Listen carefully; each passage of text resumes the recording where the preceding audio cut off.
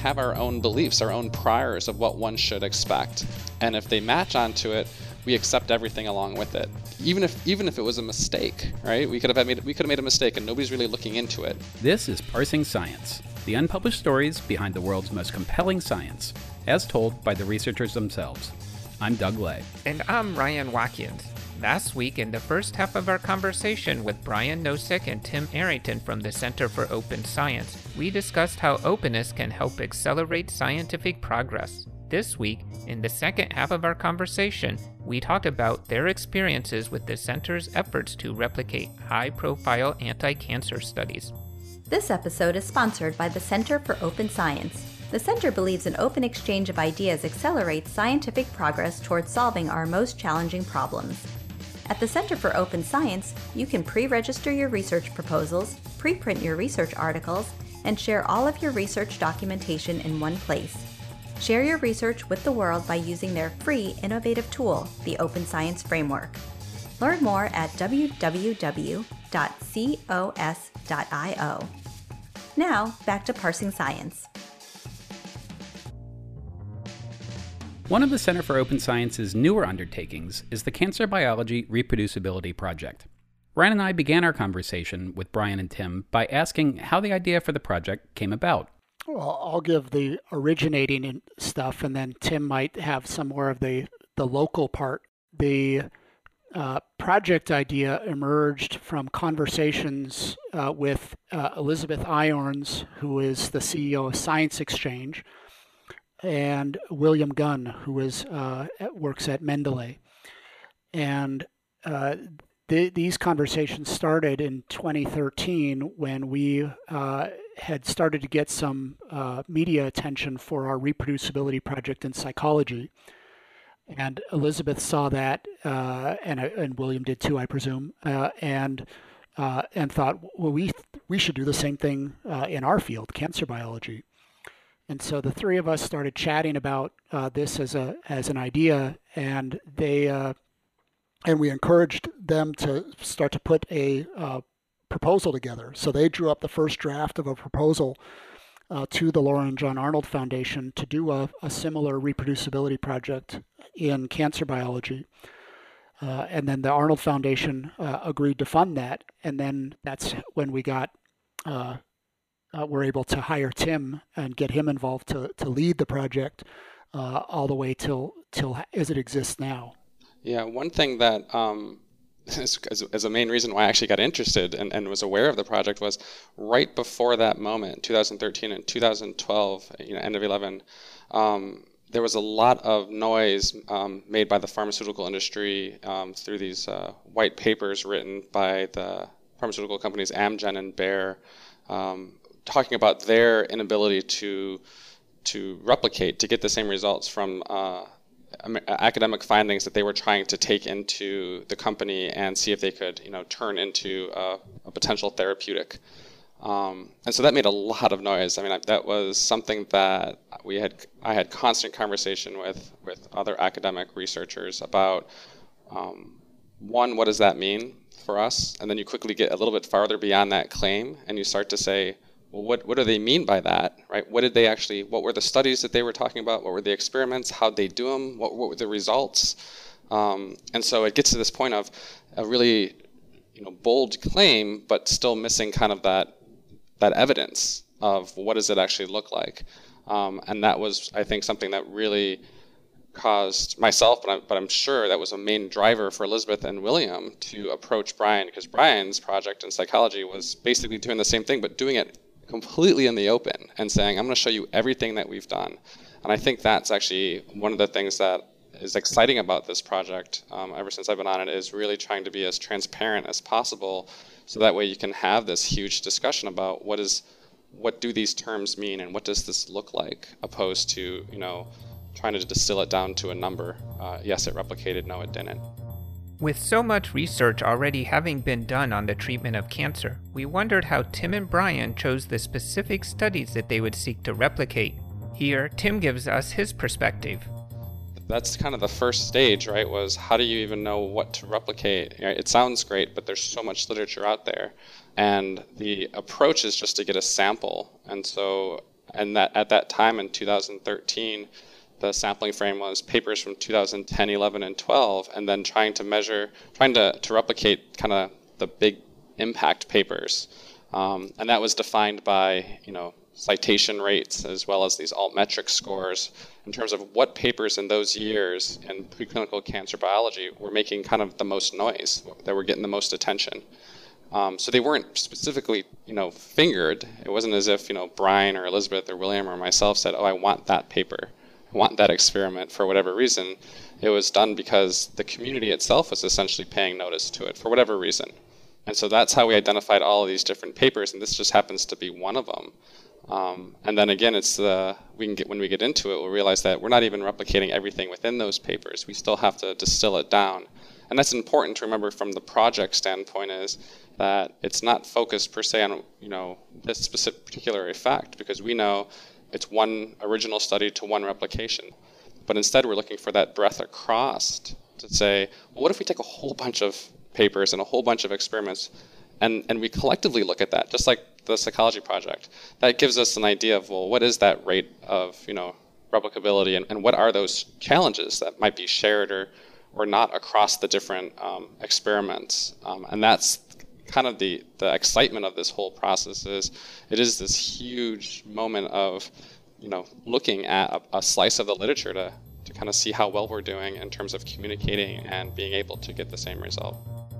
Pre-registration and registered reports aim to increase the confidence that the data collection methods and analyses that a researcher plans to use are the same as those that are actually carried out. Tim explains how each of these systems work, as well as the added benefit that registered reports allow for improving a study's design before data collection begins. So pre-registration, right? It's this concept of being able to pre-register your design before you begin the study. And a pre-registration by itself is just that. It's me as that researcher or research team saying, here, I'm going to make a read-only version of what I plan to do and how I plan to, analyze my data before I conduct it. Once you get acceptance of that protocol, as long as you follow through with it, regardless of the results, it's published. And so that really kind of contradicts the publication bias that can occur. But the registered reports option layers peer review on top of it, which I think is phenomenal, right? So it's saying, not only am I going to say what I'm doing, but I'm going to have peer review critique it. We'd go through, a couple of rounds sometimes, at least one round of peer review where we'd send it off, they'd give us comments back. Sometimes it was, hey, you actually doesn't sound like you're doing this right. And so this is, sometimes we could tell it was the original author. And so that's why it's nice to have that informal and formal approach of interacting with them. They'd give us more insight during peer review. Sometimes it'd be the statistician saying, oh, well, did you consider XYZ? Maybe the original study didn't have it, but you might encounter it, so make sure you're prepared for this. And there'd just be this really good, helpful discussion about what all those little details about what we were about to do, is really making sure that we were thinking through and being reasonable, not just because of what was done, but also what we might encounter, and trying to be prepared for that.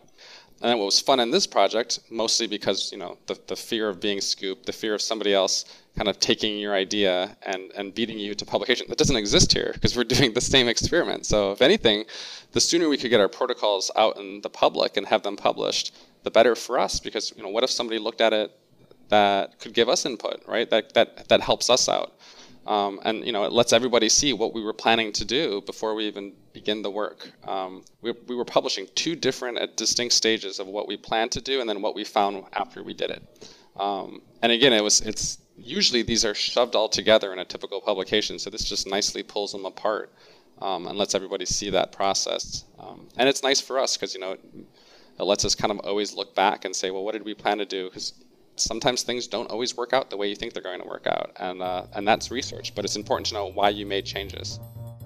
Next, Brian talked with us about what the Cancer Biology Reproducibility Project hopes to contribute to science. In general, the project doesn't go and try to reproduce every single finding reported in the paper. It takes a selection, each of the replication efforts takes a selection of those findings and tries to see what of it can reproduce. And really the inferences that we get are less about any individual finding and more about the body of evidence that we will arrive at across the many replications that we're attempting to do. And this was true in the psychology replication project as well, is that none of the replications provide a definitive conclusion about the original study. It was true or it was false, or this is why it didn't reproduce, or this is why it did. Each of them is a data point that cumulatively will give us some greater insights on what our challenges for reproducibility. And that's really the goal of these projects, is to stimulate that as a meta-scientific enterprise, is trying to understand how we can know what the rate of reproducibility is and then identify those factors that might help us do it better. That includes improvements of communication about the methodology, the issue that sort of got Tim inspired about this in the first place, just figuring out what was done. Issues in the inference process where people may be leveraging multiple analysis strategies and reporting just the best analysis and just the best image and just the best data from many different studies that might make the results look more beautiful than they are. So all of those elements are things that we hope this sort of massive project will help contribute to, rather than providing some definitive conclusion. But Tim will have to speak to the particulars of the paper, because I'm not a cancer biologist, so I have I would mischaracterize it no matter what. Though Brian had another meeting to attend to, Tim was able to stay with us for a while longer. Ryan and I were curious to learn how the center went about selecting and getting started on its first cancer replication project. Okay, so let me give you the big overview of how this whole process works. So let's see, before Brian got off, we were just talking about how these papers are selected. And again, that goal there is to have it be unbiased, at least in the sense of me or some individual purposely wanting it, and more around the impact, put that in air quotes, that these papers were having. And so in this case, this is a paper that was originally published in 2012. So it was one of those top papers in 2012 in preclinical cancer research that kind of our approach, identified. And as we were just talking about, the first thing we had to do was not just read the paper in depth, but also make sure that we knew, well, what are we going to replicate, right? Which of the many experiments that this paper reports, which one are we going to do? And why are we choosing that? And that was actually a really tough question for our team to figure out, because you kind of want to do all of them, but you realize that that's not a good use of resources. Again, we're not trying to focus on this particular paper. And what we were trying to do is just say, well, which ones were the ones that kind of were very instrumental in the main claims that the paper was trying to make. And that's how we arose at this paper, this particular experiment that we replicated, because we were very interested in kind of the main claim this paper was making, that this anti-CD47 antibody was able to inhibit tumor growth, and specifically to do it in the context of an immune competent system. Once we identified the experiment, we started with the paper, and we would look through the paper and say, okay, well, here's the experiment from what I've read, and this sounds like I understand, what should be used, what were the exact procedures, and what's the exact approach that I would take. And more times than not, and this is a great example, this paper is a good example of that, we'd have more questions than answers. And so we'd write that out. We'd say, okay, well, let's basically write out a protocol of how somebody would go about doing this, and identify what we know, and identify what we don't know, and also put in requests for things that we know are not available. And in this case, there were two materials that were not kind of openly available or commercially available. So we'd put all these requests down, as well as the data. We'd say, can we actually have your raw data? Can we actually, you have a nice graph and some images, but can we get more information than that? And so we'd compile that. So it'd be this single document of everything we knew and everything that we kind of desired, as well as knowing that there's probably so much more that we don't know. And then we'd reach out to the authors. In this case, we reached out to the authors they were over in Stanford. We'd do this, just via email, reaching out and say, hey, we're replicating your paper. This is what we're going to replicate. Here's a document that kind of has a whole bunch of questions. Can you help us? And, again, not just with the questions we ask, but anything you think that we should know about how to conduct this experiment. So that way, when we're doing the exact same thing, We know that we're doing it as faithfully as possible, and basically, there's no reason to think that it's not going to succeed. Replications might either lend credence to a study's original findings or call them into question. Because of this, those that first carried out a study that's later planned for replication sometimes see it as a threat. The center, however, received a lot of cooperation from the group that published the original cancer treatment study. Doug and I wondered if this was typical in Tim's experience and what he thought helped facilitate the process. What was typical is the concern that we were trying to find something wrong, right? There was this fear of, well, what are you trying to do? Why are you doing this study? Others in our field have already done this. What are you going to contribute? And so it's basically having that big high-level conversation that we essentially just had with Brian about, listen, this is what the aims of the project are. This is how we identified your paper and how we identified these experiments. And this is kind of our goal. And again, trying to remind them it's not about, per se this one. It's just that yours came up as something that was very impactful. And this is how we're doing this project and the approach we're taking. And what they did, and this was something that only a couple labs asked, and it's something that is important to consider, is we're doing this from afar. So we're only communicating really over a phone call and largely via written communication. And so they had asked, well, why don't you have your replicating lab come to our lab and we'll teach them what to do. We'll do it with them. And that's actually a really interesting idea. That's pretty common, or at least it used to be very common, to actually have somebody go to another institution and try to figure out, well, what are the differences? But we never wanted to do that with our project because, well, we'd be able to do a lot less. That's a pretty exorbitant cost. And it also asks a slightly different question because that's not how everybody communicates. Not every researcher can go to every other researcher's labs. Because if we did that, especially considering how many researchers there are, we'd probably never get anything done. So that's why we essentially use publications as our form of communication, or we use meetings. And so we're using communication as a way to say, well, this is what I've done, this is how I did it. And so we kind of wanted to use this project in that exact same context of not everybody gets to go to another lab because that's not very feasible. So how do we make written communication or sharing of information via online resources more efficient, since it's not very efficient to go to another lab. So once I raise that because that's a criticism and it's a fair one of the project, but it's also a different question than what the project's aiming to answer. So after having a nice conversation with them, they were very good about giving us raw data. They gave us a very detailed response to all of the questions that we asked, as well as a few additional ones that we had not thought of or known of. There were two key reagents that we needed from them. One was the cell line, the tumor cell line that we were going to use. We couldn't find it. It wasn't publicly available in a repository or commercially available at a vendor. And we also needed the antibody, the actual therapy that they were testing, because they made it along with, in conjunction with the pharmaceutical or biotech company. And so we obviously didn't have access to that either. And they were great about, saying, well, we can share you the cell line if you can, work out an arrangement with who originally created it. And that worked out really well. That required a material transfer agreement, or an MTA, and that thankfully in this case went very smoothly.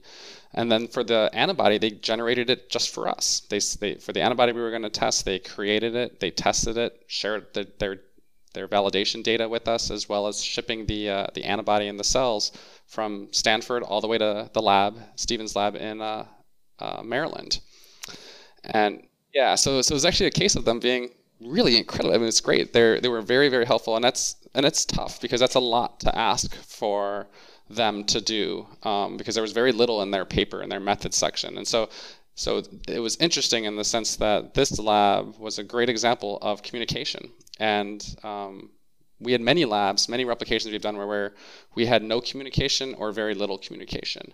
And so this is actually a nice example of what we kind of hope everybody would do, I think. And it was nice just to have that really kind of open conversation about what you need to do. Again, recognizing that we couldn't go and do even what they wanted, which was to go and visit their lab. Like the original study, the center's replication tested the efficacy of a particular anti-cancer treatment. Unlike the original study, they didn't obtain the same results.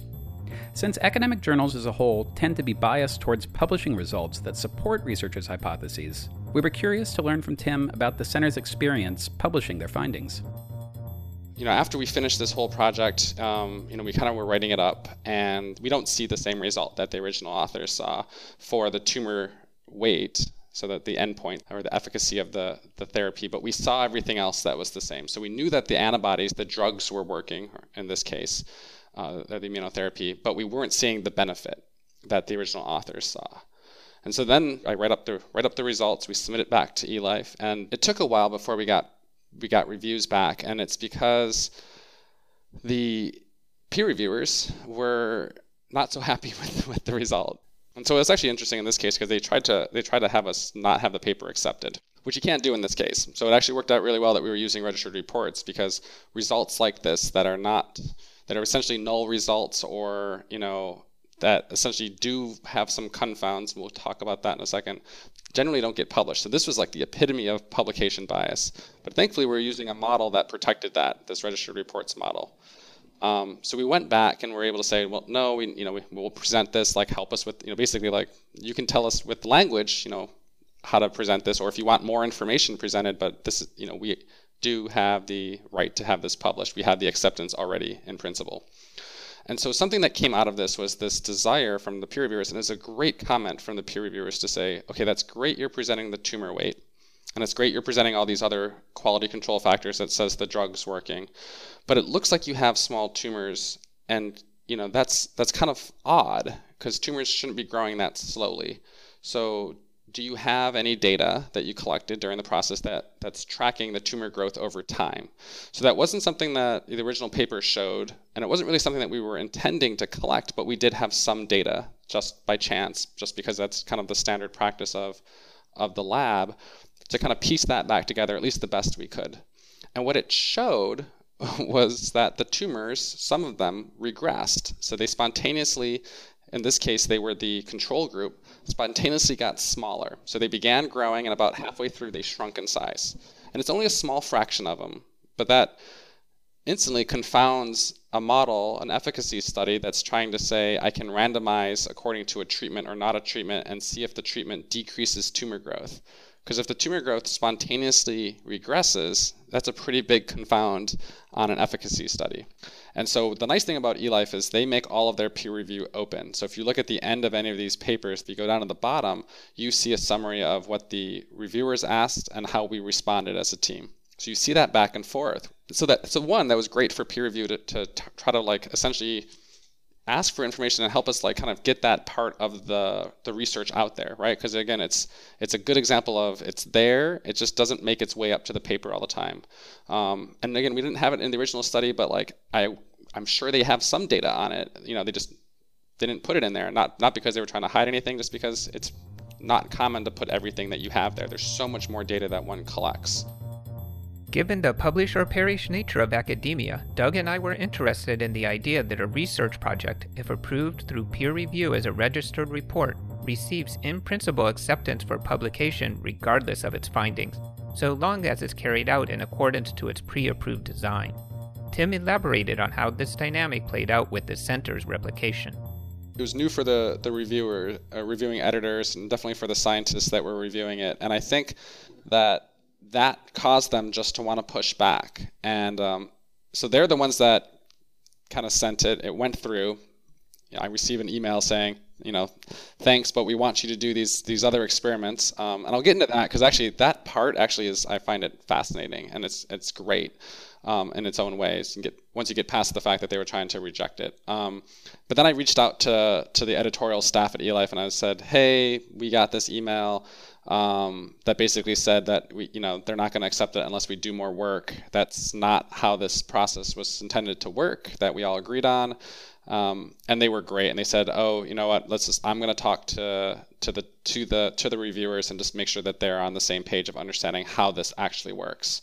So it got resolved really fast. But the fact that it got raised is actually, that's something that is going to be, I think, fun, if you want to use that word, but interesting to look at the end of this project, which is when you get a result like this paper that is counter to the original, how do the peer reviewers act compared to if you get a result that's similar to the original study?